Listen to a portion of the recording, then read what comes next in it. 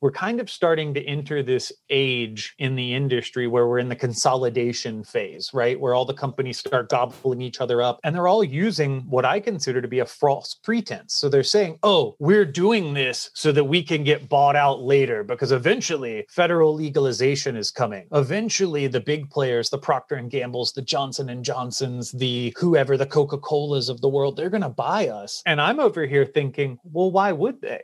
Your business model's not sustainable once federal legalization happens. You're now able to cross state lines. We're going to see traditional unit economics take over with producer and consumer states. We're going to see the ability for quality products to grow. Because right now, let's say you go to the same company in 3 different states and buy the same strain. How is that possible? I can't cross state lines with flower. So either you're admitting to doing something illegal as a company, or you're just lying to consumers and you're putting on a name and a thing and you're giving it some branding and we're calling that a new company.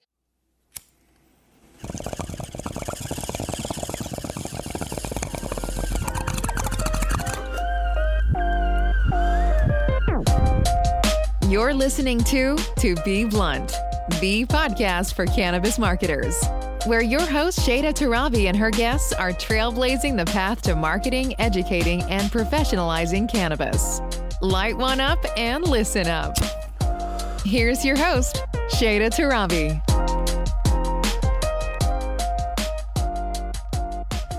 Buckle up, y'all. This is a juicy episode. Before I introduce who today's guest is, I wanted to give you a little bit of an update on how the Texas legislative session wrapped up. I know last week's episode I predicted might happen. However, things were not final, said and done. And actually, we had some interesting turns of events. So the gist of it was there are 3 cannabis bills that were in this last 87th Texas Leg session. One in particular was addressing the compassionate use program, which is Texas's medical marijuana program. And that bill we were hoping was going to up the percentage of Delta-9 THC from 0.5% to 5%. We were also hoping that conditions would be evolved from epilepsy and incurable diseases to include PTSD, cancer, and chronic pain. Unfortunately, that bill did get passed, but it was a little bit watered down. Okay, a lot bit watered down. We ended up passing 1%, so it moved from 0.5 to 1%. And we did include PTSD and cancer, but we did not get chronic pain. So still a lot to be done when it comes to medical marijuana here in Texas, but that bill did actually pass. Now, the other 2 bills did not pass. So the kind of point about those 2 bills are there were 2 amendments, one in each that specifically addressed banning Delta-8 THC, which if you are paying attention at a national level, it's a controversial cannabinoid. So there were 2 bills. One bill was specifically going to decriminalize concentrates. Right now in Texas, it is a felony. And because this bill didn't pass, it is still a felony to have any concentration of Delta-9 THC. So a vape cart or kind of concentration of edibles. So that is kind of frustrating because I know that there's a lot of people who are dealing with that penalty who shouldn't be. And unfortunately, because of Delta-8, I believe that bill got tied up in some of the bureaucracy that goes on with politics. And when it came down to the wire, the bill it ran out of time. It expired. And so unfortunately, that bill did not get passed. But with that, the ban on Delta-8 did not get passed. Now, the other bill was a hemp bill. It was going to legalize hemp for animal feed. It was also going to increase the time farmers had to test their products from 20 to 30 days and a few other attributes. But it also had that amendment for Delta-8, and very similar to the concentrates bill, it ran out of time. And so the bill did not get passed. And so we did not get the legalization of animal feed. The farmers did not get the additional time extension, and Delta-8 did not officially get banned in this Texas legislative session. So kind of in a weird roundabout way, some small wins in the sense that we did see medical marijuana advance a little bit here, and Delta-8 did not get banned outright. Now, unfortunate that those 2 bills that had those amendments, we lost them because there was a lot of back and forth around Delta-8 in particular. I know that tied up a lot of the sentiment around the bills and the other good attributes of the bills, but in addition to that, there's a Department of State Health Services, which is the regulatory body here for hemp in the state of Texas. And they actually are coming out now and saying that based on the federal rulings by the DEA on Delta 8, it is in fact a synthetic and therefore is illegal in Texas. Now, I don't know what the time frame is for them to enact that. I don't know if there's a chance for us to dispute it. I don't know. We are literally in real time navigating this, but all I know is Delta 8 is available for retail purchase and still for manufacturing here in Texas. So that's kind of a wrap up of our most recent Texas Ledge session. But now to the fun stuff. My guest today is Brett Puffenbarger, and he's quickly becoming one of my favorite personalities in the cannabis industry because he tolerates no bullshit. He speaks his mind. He challenges opinions. He's very educated and knowledgeable and shares a very similar approach to myself of just like being a steward of the plant and constantly trying to open the discussion for conversation. You know, I don't think that what he says is always taken well. Unfortunately, that's kind of the price you pay when you start to speak truth and start to poke holes at things. But I find it extremely refreshing and exactly the kind of conversations that I want to be having on my podcast. So naturally, I had to extend an invitation and pick his brain. And we talked about a ton of stuff that's going to blow your mind and probably frustrate you, because it certainly frustrated me a little bit, but it's the reality. And it's a good perspective again to reflect upon as we are all navigating this industry forward, trying to make sense of it, especially as federal legalization is on the horizon and you're starting to see some of it play out with these multi-state operators. They're kind of using their money and their authority to bypass independent state laws. And especially here in Texas, we're seeing the beginning of that as we have a new MSO entering the space. And yes, a lot to unpack in this episode. So I'm going to introduce Brett and we're going to dive right in. My name's Brett Puffenbarger. I wear two different hats currently. I am the co-founder and CEO of a company called Highdeas, and most people probably know that because of Project Mongoose, and I'm sure we'll dig into that a little bit. But let's just say we're acting as an industry watchdog and transparency organization that digs. And then I also wear a second hat as the vice president of corporate initiatives for a company called Multi-Chain Ventures. We're a blockchain-based company that aims specifically at cannabis for payment processing, track and trace, the whole 9 yards that blockchain is kind of about, but aimed specifically at our industry. And I think the two of them play together because my whole thing is radical transparency at all times and all ways, period. Yeah, you've kind of built personality for yourself. I mean, we connected originally on LinkedIn. You're definitely not afraid to speak your mind. I find it very refreshing because as we were just kind of talking before we started recording, sometimes I find information out and I'm like, holy shit, this is crazy. I can't believe this is fucking happening in our industry. And I rely on, people like yourselves to help kind of uncover some of that information. And so I'm excited to get on, the podcast and just kind of hash out some of the things that you've come across. And so I'd love to kind of start with Project Mongoose. I was perusing your profiles, your websites before recording. And I love that you often refer to, grass and snakes, and grass attracts snakes. And I love it because it couldn't be more accurate and on point with this industry. I think that people just are so, I don't know if they just don't want to be confronted with the truth. I think for myself, my perspective, I often, kind of share, I was a consumer first and I just I love weed. I love cannabis. I love the high. I love now being able to explore other cannabinoids. I got into the industry kind of by way of a personal accident that introduced me to CBD. So the plant is very powerful for me in my life, but now transitioning into the business side, it's like, holy shit, to make change, to move the industry forward. You're constantly confronted with regulation. Sometimes the regulation doesn't make sense. There's just shady players in the industry. I mean, some of these states, I know you're from Florida, so Florida requires vertical integration. I'd love to kind of dive into that, but let's kind of kick off with what is Project Mongoose and where does that kind of sit from your perspective in the industry? So Project Mongoose at its heart is an attempt at being a journalistic endeavor in a sea of media endeavors. And it's something that I make a very clear distinction in. I think media is things that pose as journalism, but they're more hype than they are fact. And I think journalism is kind of the hard-hitting things that have been lost in recent years across society, with the rise of fake news or all of these other terms. So our big thing that we're doing right now is we're collecting stories. We're collecting stories that of the bad the terrible, the awful, the unbelievable that we've seen people deal with across the industry. And I think what it's really let us in on is it doesn't matter what state you're in. The regulations matter to some degree, but even that is that we have a culture problem. We have a major, major culture problem across cannabis, and we have a lot of shady characters. And the whole idea from like the hashtag for Grass Attracts Snakes was to make it a simple, easy, understandable thing that talks about a much larger problem. So I think what you see in any emerging industry is a combination of two things. You see the holdover from the people who pushed for that industry, right? It doesn't matter if it's cannabis or tech or any of these. You have the early adopters. You have this thing where it's built on advocacy and activism. And especially in cannabis, there was a culture here 50, 100 years more before any of us could ever put this shit on our resume. So it's not like there wasn't something already here.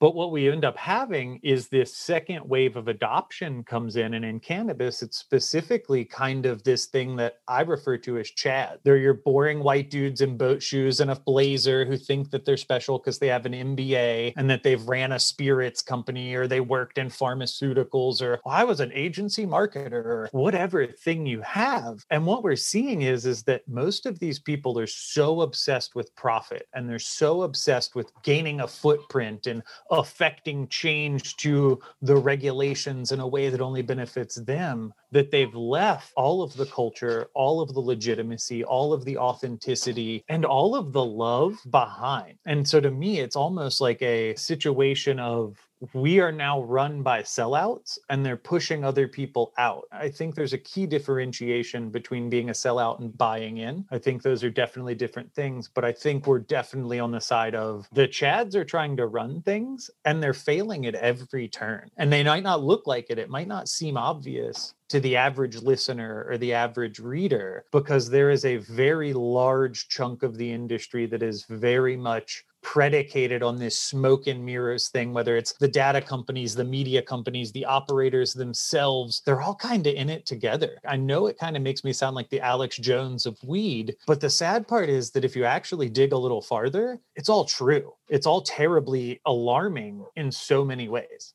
I know that you don't mind pushing the boundaries and having these conversations. So I'm going to push you a little bit. Give us some examples to your best, knowledge, like help us actually map out for the listeners, because I know you and I pay attention to these things. We're, aware of some of these MSO operators. I'll kind of call it out. Parallel is about to move into Texas and they're from Florida. They're also operating in Nevada. And I think the word MSO is maybe foreign to a lot of my listeners as well, because they maybe just exist in Texas cannabis and they're, good old guys and gals who just want to see this plant survive. But we are being confronted now, especially here in Texas, where the market is shifting, the market's opening up. We don't have a full-on medical program. And I see Parallel, this MSO operator moving in, and I'm a little scared. I don't really know if that's going to help the industry at large here in Texas, or if it's just going to continue to float Parallel's bottom line and allow them to survive and succeed. And as an MSO who's so clearly already involved in so many other states, it just doesn't make me feel very good or excited about adult use. And I think that everybody should have access to cannabis. And so I'm curious from your perspective, maybe picking on Parallel, maybe someone else comes to mind. Again, how do you map that out for someone to understand really how deeply layered this is actually in our industry? So I think we could pick on pretty much any MSO, which is multi-state operator, meaning they're larger companies that exist across multiple states. And I think the funny part is that they've all kind of followed the exact same business model. So if you look at any MSO, most of them are forced vertical integration, meaning that they have to do everything from growing the plant to selling the plant and all of the steps in between in one silo. And what this is actually entirely counterintuitive to the way any other market works in the world. Everybody kind of says cannabis industry, but really we have 37, 36, 38, however many different legal states there are, is their own industry. You're not seeing true cross-border pollination. And if you are, that's its own question. So if you see a company that exists in 2 or 3 or 4 states, really what they've done is stacked the deck in their favor in that very specific state. And then they flooded the market with their subpar stuff. And they're actually still failing. No MSO that I know of outside of maybe TrueLeaf is profitable. They're not in the black. They're operating in the red day in and day out. And they're basically blowing through other people's money at an alarming rate. They're really good at one thing, pumping up hype and ignoring the potential problem. And you can see it in any state. You could literally point at any state, any group. A good example would be MedMen. The guys from MedMen, some of their executives got caught for saying the N-word in meetings, and they got blasted for being racist. Well, guess what? They're back to being executives at another cannabis company because they got so smart. They took some of their lower level executives, had them go found a new company and build it in the shadows for 6 months until they could hop ship to another one as they got ran out. Or we can even look at Parallel themselves. Bo Wrigley, their head guy, I think he's the chairman of the board, he came out and said it in a recent Forbes article. He said, we only want to play in markets that have like a cornered market. We only want to play where it is stacked in our favor. And they're still not doing anything because none of them are following basic business tenets. And I think it's really interesting because we're kind of starting to enter this age in the industry where we're in the consolidation phase, right? Where all the companies start gobbling each other up, and they're all using what I consider to be a false pretense. So they're saying, oh, we're doing this so that we can get bought out later because eventually federal legalization is coming. Eventually the big players, the Procter & Gamble's, the Johnson & Johnson's, the whoever, the Coca-Colas of the world, they're going to buy us. And I'm over here thinking, well, why would they? Your business model's not sustainable once federal legalization happens. You're now able to cross state lines. We're going to see traditional unit economics take over with producer and consumer states. We're going to see the ability for quality products to grow. Because right now, let's say you go to the same company in 3 different states and buy the same strain. How is that possible? I can't cross state lines with flower. So either you're admitting to doing something illegal as a company, or you're just lying to consumers and you're putting on a name and a thing and you're giving it some branding and we're calling that a new company. It's really alarming to me the amount of shadiness that is being touted as great things. You know what I mean? Like if we really want to dive into it, let's talk about TrueLeaf just bought Harvest, right? Those are huge, major companies, $2.2 billion. Well, the weekend before that happened, I've been seeing reports that TrueLeaf had a mass grow walkout. What? How is that possible? Here's my favorite one, and I'll get off my high horse for a second, but I encourage anybody to find any name of any multi-state operator. I don't care what they are. Go into Google right now as they're listening and type in after the name, lawsuit, scandal, lobbying, any of those. Most of these companies are so arrogant with the way that they're doing it that they're open to the fact that they're suing minority licensures. They're suing the state to prevent equity licensure. They're lobbying for something, if we want to go back to Florida. So right now, here's the situation in Florida. There are 22 licenses for like 500,000 patients. The lift to achieve that is so hard that I think only 13 of them are actually producing products, right? And that's in a medical market. Parallel, MedMen, 2 of the examples I've already used, they dropped like $1 million a piece or $1 million collectively to a ballot initiative called Make It Legal Florida, which effectively only allowed those 22 licenses to play in the adult use market. And then they went so far as to get a local celebrity lawyer. His name's John Morgan, for the people. Everybody's heard of him. He's Pot Daddy. That's what he calls himself. He even went so far as to make a tweet about how it's okay that it doesn't have home grow because you could still grow at home and the cops won't be looking for it. It does not get more shady and questionable than stuff like that. It's so fascinating to me, though. I mean, thank you for sharing all of that. I think I'm reeling from that conversation. I'm sure the listeners are like, wait, what the hell is going on? And I think this is good for them. I think we all need this little bit of a wake-up call to realize what industry we're playing in. Where my follow-up question goes to is a little bit to pick apart, so you have these MSO operators. They obviously have all these different tiers of people lobbying, advocating to try to establish some sort of legal market. So like, would Florida have legalized medical marijuana had this, negotiation of limited licensure, this requirement of vertical integration? Like, obviously it benefits these players with deep pockets and these political ties, but like, would Florida have seen medical marijuana legalized otherwise? Like, I'm kind of wondering. I think so. Yeah, Parallel sucks, maybe, perhaps, but like, is that going to ultimately push Texas into better access to the plant, even though it's only run by, an MSO here or there, maybe a few companies. I think each state's its own thing. I think each state carries its own culture, but using Florida for specifics, I would assume the average person who passed it, the 70.3% of Floridians who voted it into law, not through legislation, but through a constitutional amendment, had no idea that was going to be how it rolled out, because it wasn't spelled out in the amendment. It was a choice by the rule makers to set it up that way afterwards.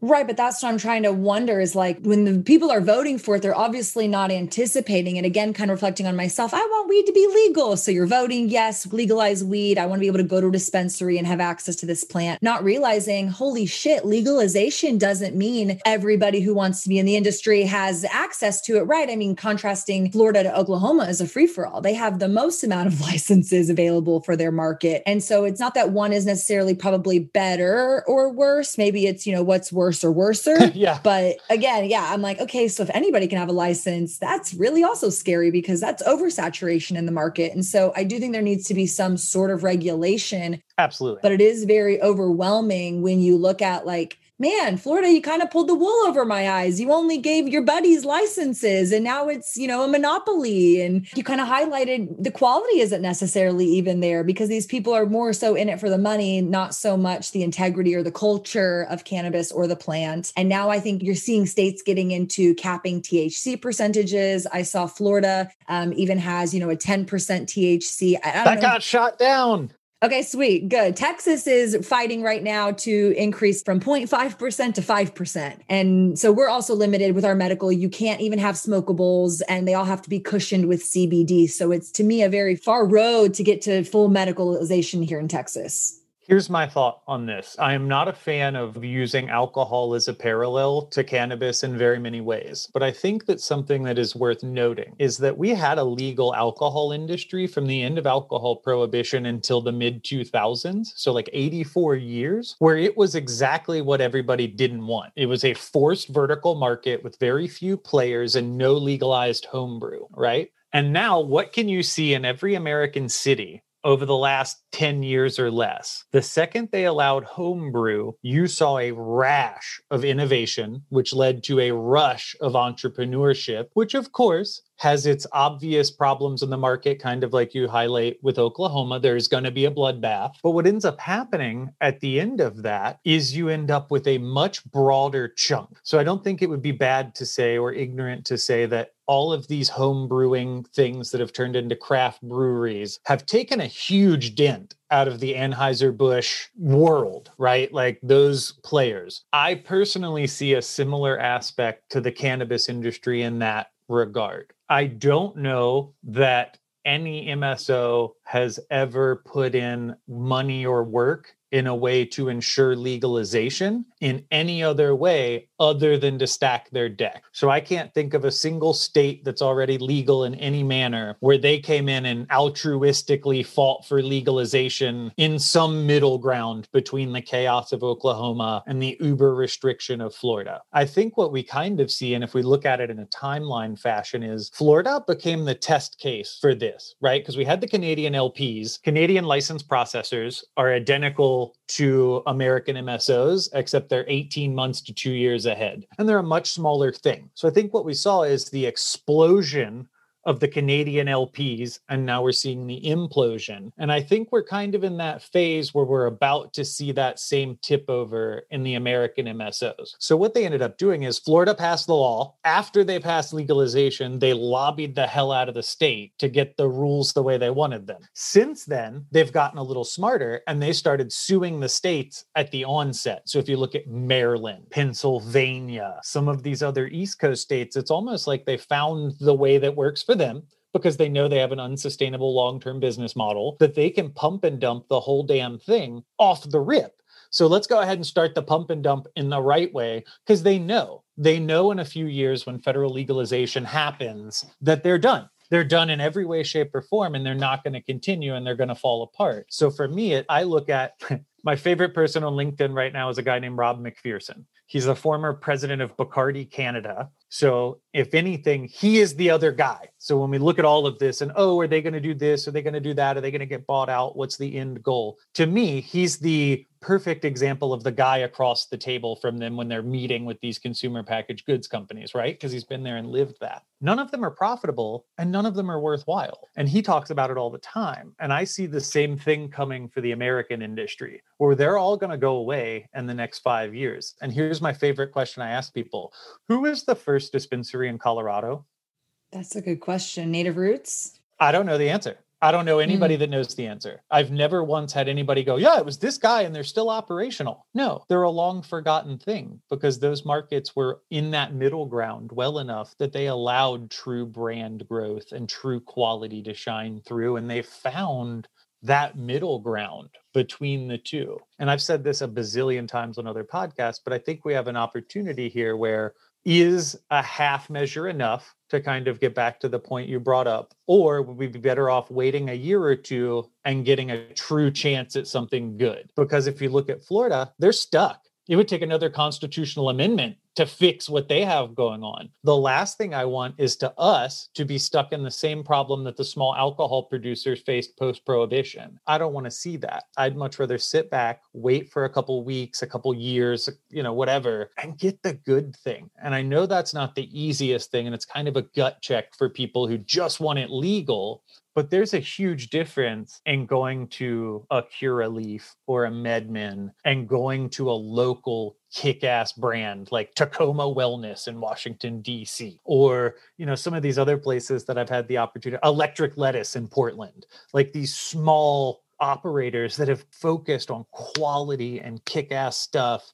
And I just see that as a much longer play for all of us. And I mean that as a overall all of us, like industry, community, all of it. And I think what it's going to take is a middle ground. I oftentimes talk shit on the Chads, right? Like, you guys are sucking, you're ruining the industry. But the other side of that equation is starting to get equally as bad. The OGs, the guys who look like me with an upturned hat and sleeve tattoos, and they're like, well, you didn't slog water for 50 years to the grow house to earn your spot in the industry. No, I didn't. I'm a transplant, like 95% of the industry. But you know what? I have the same love for the plant you guys do. And I think finding that middle ground, that small group of people that are going to survive this next couple years of chaos, because I think what we're going to see is an upshoot in the MSOs, and then they're all going to come crashing down. I think the small group that can grow out of that, like a Phoenix or whatever, is really, that's the truth. And my buddy Greg Welch said it a long time ago. All of this is just preparation for 2028 when the LA Olympics happen and the international community comes to the home of weed and everything's different.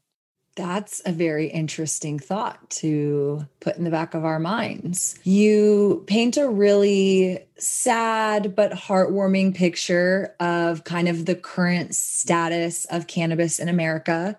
I'm curious, kind of a twofold question. We touched on legalization at a national level. I certainly have opinions on federal legalization, but it sounds like a little bit, we're going to go through some shit to have everything kind of settle out in the wash. So one part of the question is, what are your thoughts on national legalization? But the second part is, I'm a small business owner. I own a singular dispensary here in Austin, Texas. Weed is not legal in my state. We're just selling hemp-derived products. We are currently fighting through different legislature because we unfortunately do not get the right to vote as citizens in Texas. We have to leave it up to due process. And it's painful. It's painful to watch certain cannabinoids, for better or worse, be pulled from the shelves. It's painful to watch my industry here in Austin grow. We don't have MSOs necessarily yet, but you certainly saw, we launched in 2018. The amount of dispensaries that opened is certainly not the same amount because partially, due to COVID, partially due to the market settling out. And so I'm kind of, wondering, crap, I don't personally think national legalization is good immediately. It may be in the long run because you're right. Maybe eventually it'll settle out and we'll have the ability to have these craft brands really thrive and survive. But my gut reaction is, is hell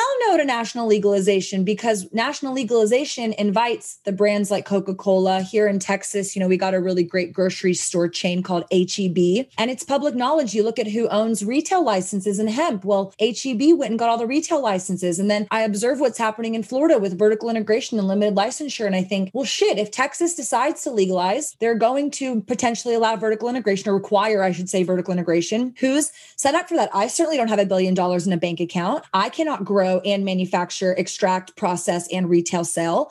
And so it's just very daunting and sad again, thinking, what am I fighting for? Am I really fighting for legalization? And legalization for who? Is it ultimately to benefit these MSOs? Is it ultimately to benefit these corporations?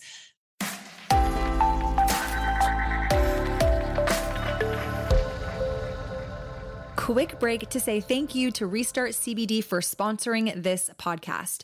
Restart CBD is a brand my sisters and I founded in our hometown in Austin, Texas. We operate a retail location as well as an e-commerce store, and you can browse our wide range of CBD products at restartcbd.com. Again, thank you to Restart for allowing me the time and resources to put on To Be Blunt. I hope you'll check them out for your CBD needs. Let's go back to the episode. I, like you, I'm not someone who's been growing for decades. I don't have family who's been in the cannabis industry. I'm just, a gal in Texas who grew up loving this plant, and thank the Lord that, he put it in my passion and my power to be able to sit here and have conversations that hopefully can help move the needle. But I know that was a big question, but that's kind of the sentiment of like, I want to succeed. I want to see small businesses like myself succeed, but I'm very overwhelmed and confronted with all this information that I'm absorbing and hearing. And then people come into my dispensary and they're like, are you going to be a weed shop when it legalizes? And I'm like, I don't fucking know if I'll have that opportunity. I just don't even know if that's going to be on the table. A last kind of thought, I just was picking through Arizona. They opened suburban licenses. They issued 13 licenses. It was a lottery. Listeners, I'm using air quotes because I don't know if it was a true lottery system or if it was a pay to play lottery system. Nonetheless, the state... Nobody knows. Well, somebody does. Somebody knows. Nonetheless, the state absorbed $9 million. To apply, it was $25,000. So I did the math over, like 360 people applied, 13 licenses, 360 people applied, non-refundable $25,000. I don't know what small business owner wants to just gamble. Obviously 300 of them did, but who wants to gamble to maybe get the license, to maybe transition to be, a legit legal business in your state? Like, I can work as hard as I can to build my brand, but I don't know what the government is going to actually do and potentially pull the rug out from under me in Texas, let alone at a federal level. And so that's my question to you. How do you... Federal legalization is a double-edged sword. Amen. So I think if federal legalization happens in a manner similar to other regulated industries, so something like alcohol or milk, I'm a big proponent that I think the milk model of regional groupings of people that all have an overarching goal of the milk industry. So if nobody's ever looked into it, think about it. Everywhere you go regionally, you have TG Lee or Shenandoah's Pride or whatever your local state or regional milk producer is, but they all work together as like a larger entity. You know what I mean?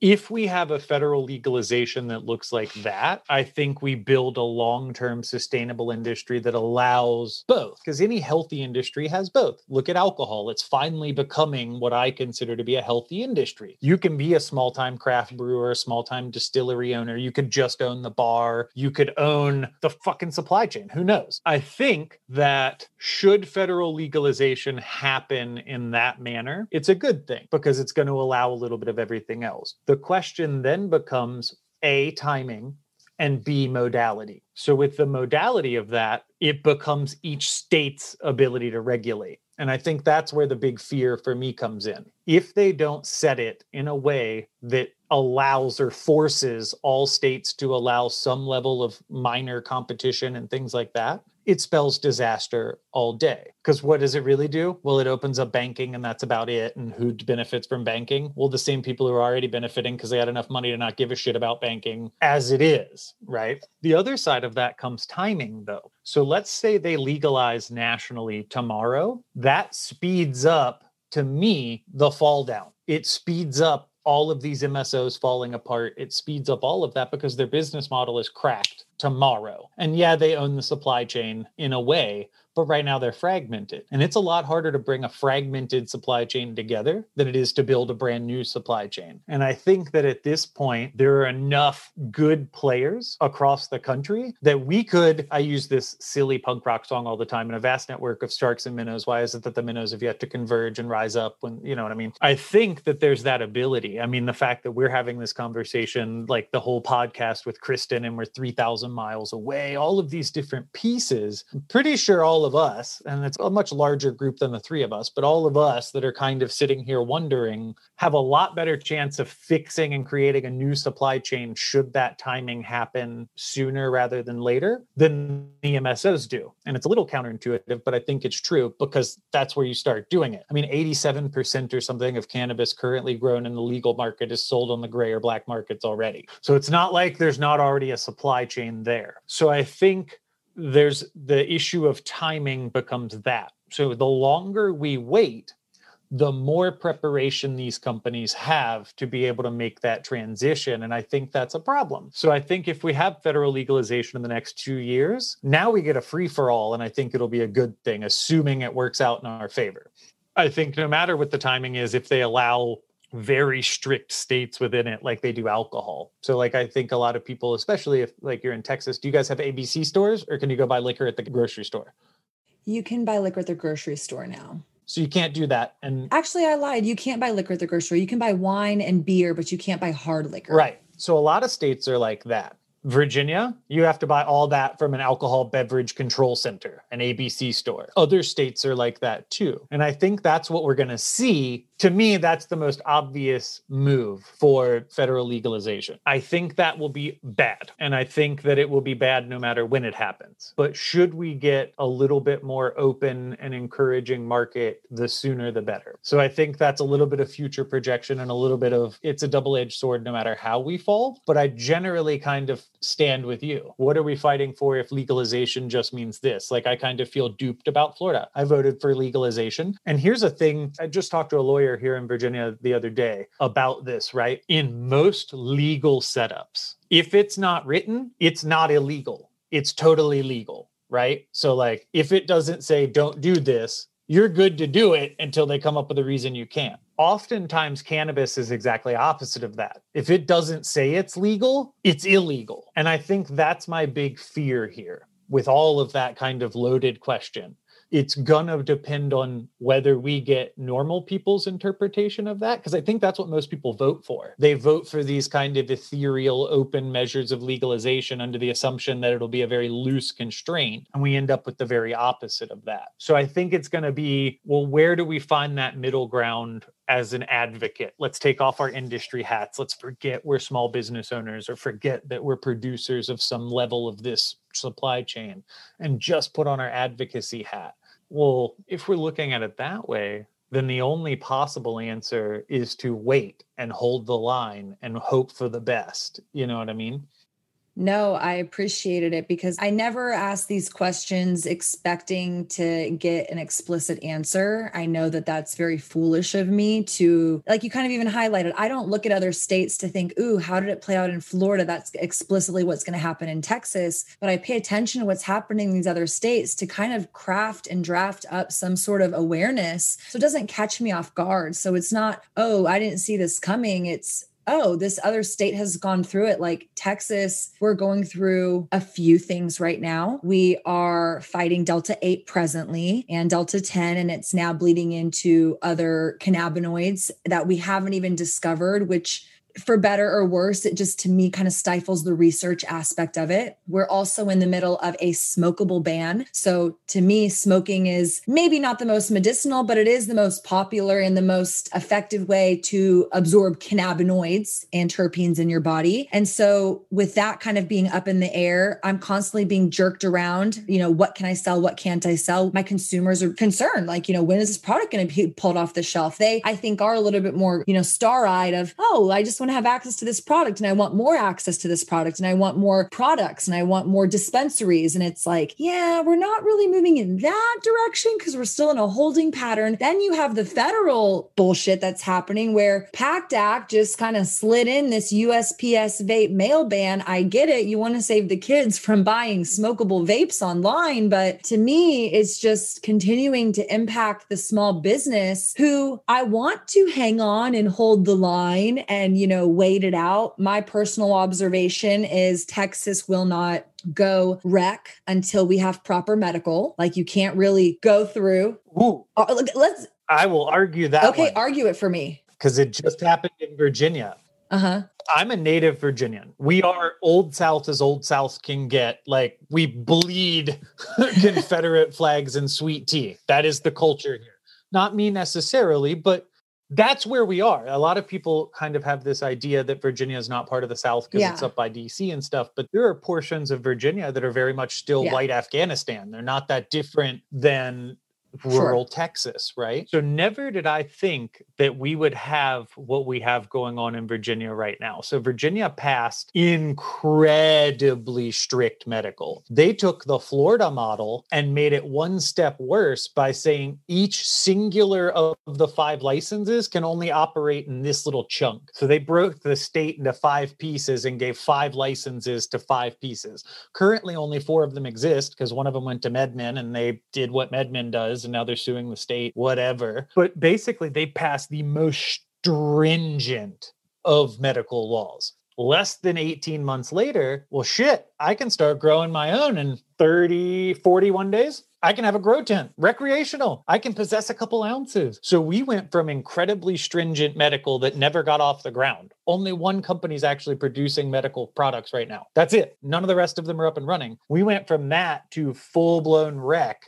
Interesting. Overnight by political terms. So I think it's at the Old South. I think that the traditionally red states, the states like we come from, right? Because I'm a born and bred Virginian, you're a born and bred Texan, like that's how it works. I think that even the right-leaning world is starting to wake up to the idea that this can be a good thing. And I think what we're seeing is almost like the top of the bell curve moment where we started like this and we saw it going and now the cat's out of the bag. I would not be surprised if Texas does similar to what Virginia does or what Alabama just did yesterday. What Mississippi and Louisiana are talking about. Like the tides are a-changing and it's now no longer, how do I want to put this? I threw a rally a few years ago, right? We had everyone from the left support, like most of the left-wing blue dyed-in-the-wool Democrats and Roger frickin' Stone at the same event. And you know what they did? They held hands and they said, this is a green issue.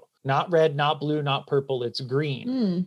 And I'm not saying I agree with either side. I'm a diehard libertarian by nature. I don't trust any governmental official. But to me, that was the signal in my world that it has nothing to do with what side we're on. It has nothing to do with the culture. I think it's all coming a lot quicker and a lot more rapidly than we realize. And I know that the idea that hold the line a little longer when you don't know the end is a really scary prospect. But I think that the end is a lot closer than most people want you to believe. And I think it's intentional. I think it's partially misinformation from the MSOs and from some of these politicians who have something to gain from it staying illegal. But I think at this point, we're at a place culturally across the country where weed's okay now. Doesn't matter where you go. Oklahoma went as open and crazy as they are. You can smoke weed and get your toes done. That's a thing. I saw it on the news. Like, you can go to a bar and light up a joint in the back smoking area. I don't see how Oklahoma is not a more acceptable model for Texas to be considering. Your next door neighbors. We're playing that game. We're kind of looking at everybody around us, shifting their cannabis laws and trying to be as patient, trying to be as respectful of the process as possible. I agree with you. I see this as both parties. I see this as a green issue. I love that way of framing it. And I do think it's just a matter of time. I just unfortunately sometimes personally get spooked by all the information out there, trying to digest it, trying to, incorporate it into my business. Cause it's like at the end of the day, I have a business to run. I don't want to go out of business, And so it's not For like sure. something that I take very lightly, but at the same time, I really do love this plant. And so I liked what you said, taking the hat off of the business owner, of the processor, of whatever, and just realizing like as an advocate, how can you make an impact? What are the conversations that need to be happening? And just also like expressing that patience and that due diligence of the process. And so I think that's certainly what I'm trying to do here in Texas, but it is a little bit of a jerk around. You're getting pulled in different directions, but we're almost at time. I wanted to pick your brain a little bit. I know crypto is something that you love, and I'm bringing it up because banking is difficult in this industry. As you know, I'm sure my listeners have had their fair share of trying to find the right payment merchant, payment processor, right bank. My kind of tee up to this is from my own experience and understanding, depending on how long you've been in business, depending on what products you're selling. So it's much different if you're a 1-month-old company trying to sell topicals than a 1-month-old company trying to sell flour. Kind of extrapolate that out depending on if you're e-commerce and, retail, there's different integrations. So these are all things that I've learned to navigate based on what my business model is. And I still run into challenges. And a friend of mine recently suggested I look into cryptocurrency as a payment solution, but it scares the shit out of me. I don't know if I have the awareness or understanding to navigate it, but I know that it's a passion of yours. And so I just would be curious to hear your perspective on it in relationship to cannabis payment merchants.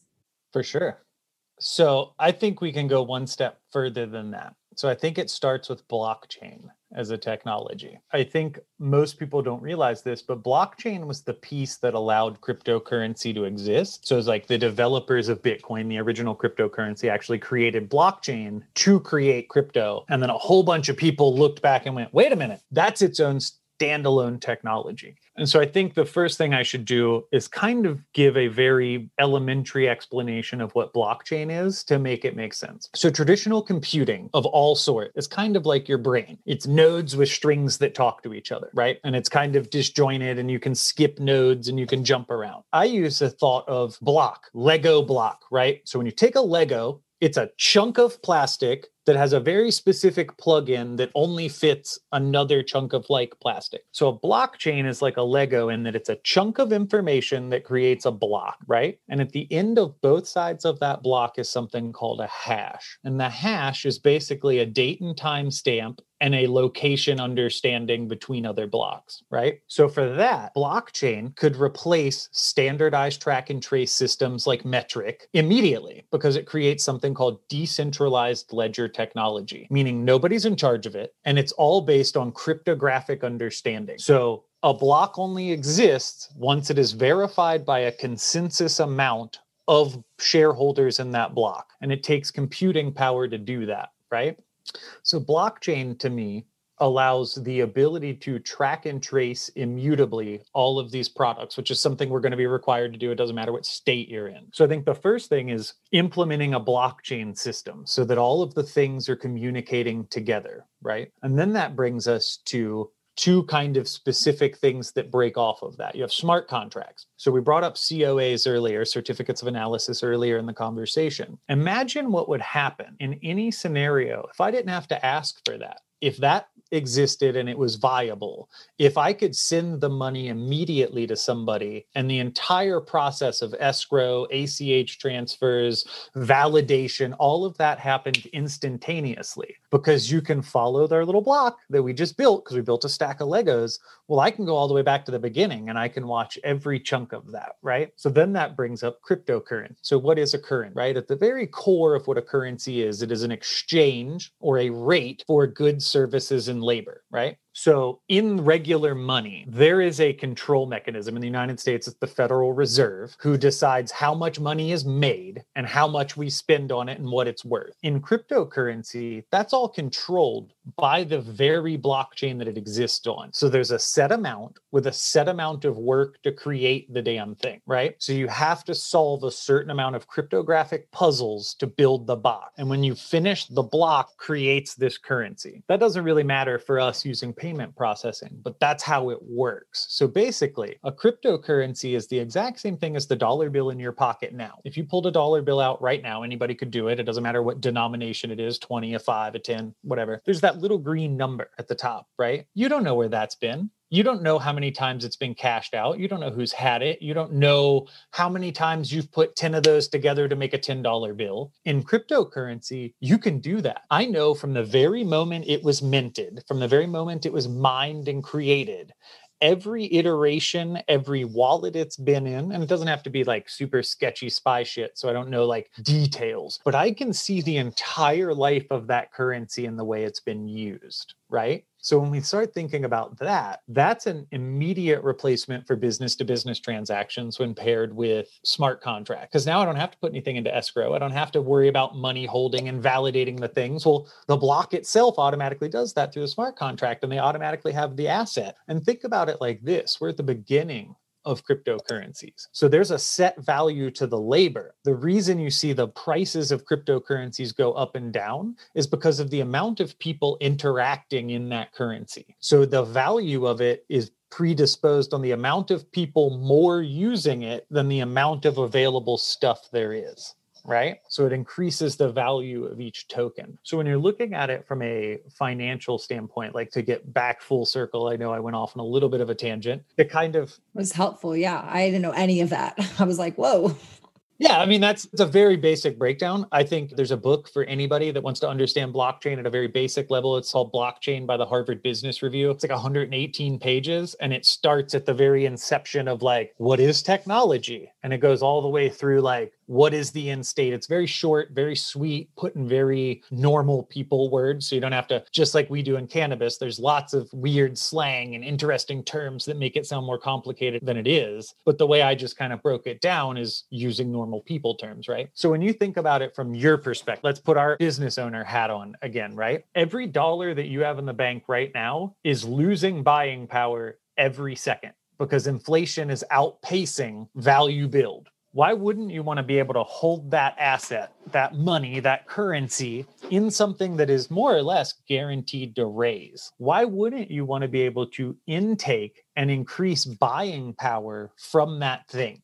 Right? So for you looking at it, you can take payments safely, just like we do from a debit card. You know, the whole funny idea of if I spend cash for dinner, it was free dinner because it didn't come out of my bank account. Well, that removes that entirely. Now you have a trace from the moment it came in to the moment it leaves. You know where you spent it. You know how you spent it. You can hold it in an amount that continuously grows. It's a really unique thing. And for a very specific use, what does it really cost you other than an extra terminal at your thing or an extra button on your e-commerce site that says, I'm allowed to use this other currency? It would be no different in my mind than saying, all right, I accept euros, or I accept Swedish francs, or I accept whatever, Iraqi dinar. It's just an increase of buying power on that specific set. And then for you as a business owner, it's an ability to put it into a place where it's going to gain value, not lose value. And yeah, it might lose value and gain value as it does this because we're not at the mass adoption stage. But it's a way to stake your claim in that in a way that will continue to forever grow as mass adoption continues to happen. I hope all of that made sense.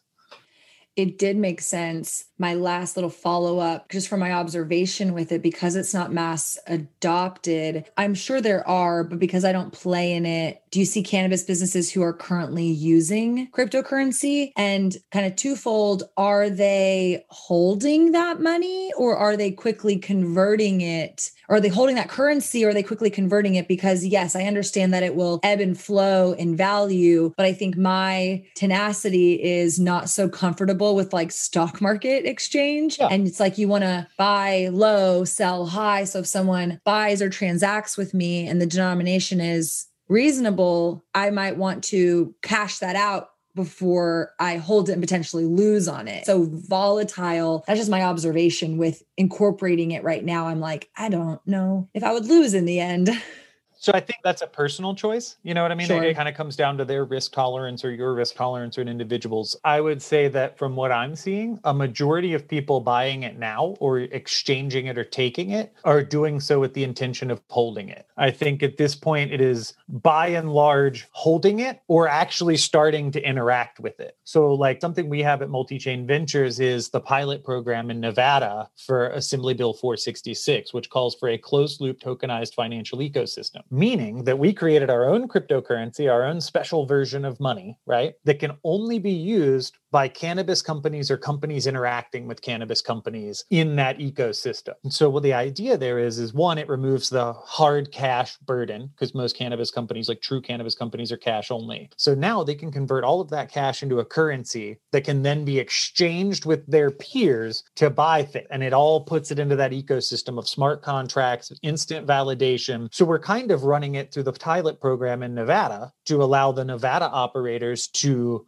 bounce the things back and forth and use it. Eventually, with the advent of the Safe Banking Act, and when that gets passed, we'll be able to do it more. And I think we'll see a much larger adoption because I think if any industry is primed for a need for any of it, I don't care whether it's smart contracts, blockchain, or cryptocurrency, we fit the bill of the perfect use case scenario for all of those things because we have in excess the three things those things prevent. A lack of transparency is fixed by blockchain. A lack of honesty and validity in interactions is replaced by smart contracts. And a lack of the requirement to do heavy money moves in these escrow accounts and all of these things is instantly replaced by cryptocurrency. So the way we're looking at it is this closed loop financial ecosystem in Nevada is a proof of validity, a test case for mass adoption in other cannabis companies and other things. So what we're seeing right now is very few true cannabis companies are interacting in cryptocurrencies because it kind of crosses the state line money thing. But what we are seeing is a lot of CBD companies are investing into it for two reasons.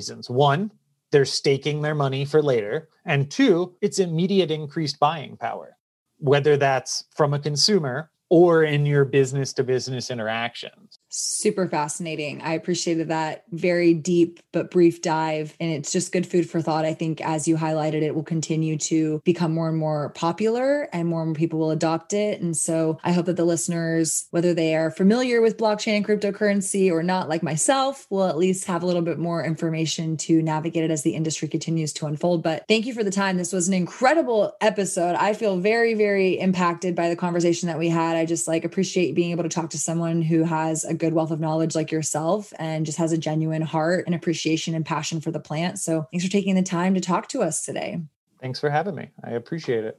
Absolutely. Anything, final words, final parting thoughts? If you're an affected person in the industry that wants to tell a story, go to grassattractsnakes.com and submit a story. You can be anonymous, so we're not diamond dimes, and you can say anything you want, and we will more than likely call you and verify some of the information and eventually publish it. And if you want more information about blockchain and cryptocurrency and how it plays in cannabis, you can find a ton of that at multichain.ventures. So much juicy goodness from that episode. Holy shit, man. Brett, you for sure made me uncomfortable in some points. I think there is just so much to unpack depending on where you live, depending on how your business is operating, depending on obviously the laws, the legalities, trying to navigate as these MSO operators are coming into the industry. As cannabis does go more mainstream, there's going to be more bullshit that we have to deal with and navigate. And so I really appreciate your transparency, your authenticity, and just for what you're doing in the industry to help, stir the conversation up. I think it's a conversation that needs to have, more perspectives than some of the one-sided conversations that you're seeing pop up so much and so consistently in the industry. But with that said, we're wrapping up. We're done. You can go check out other episodes if you like. Otherwise, I will see you next Monday for a brand new To Be Blunt. Thanks for tuning into this one and catch you guys later. Bye, y'all.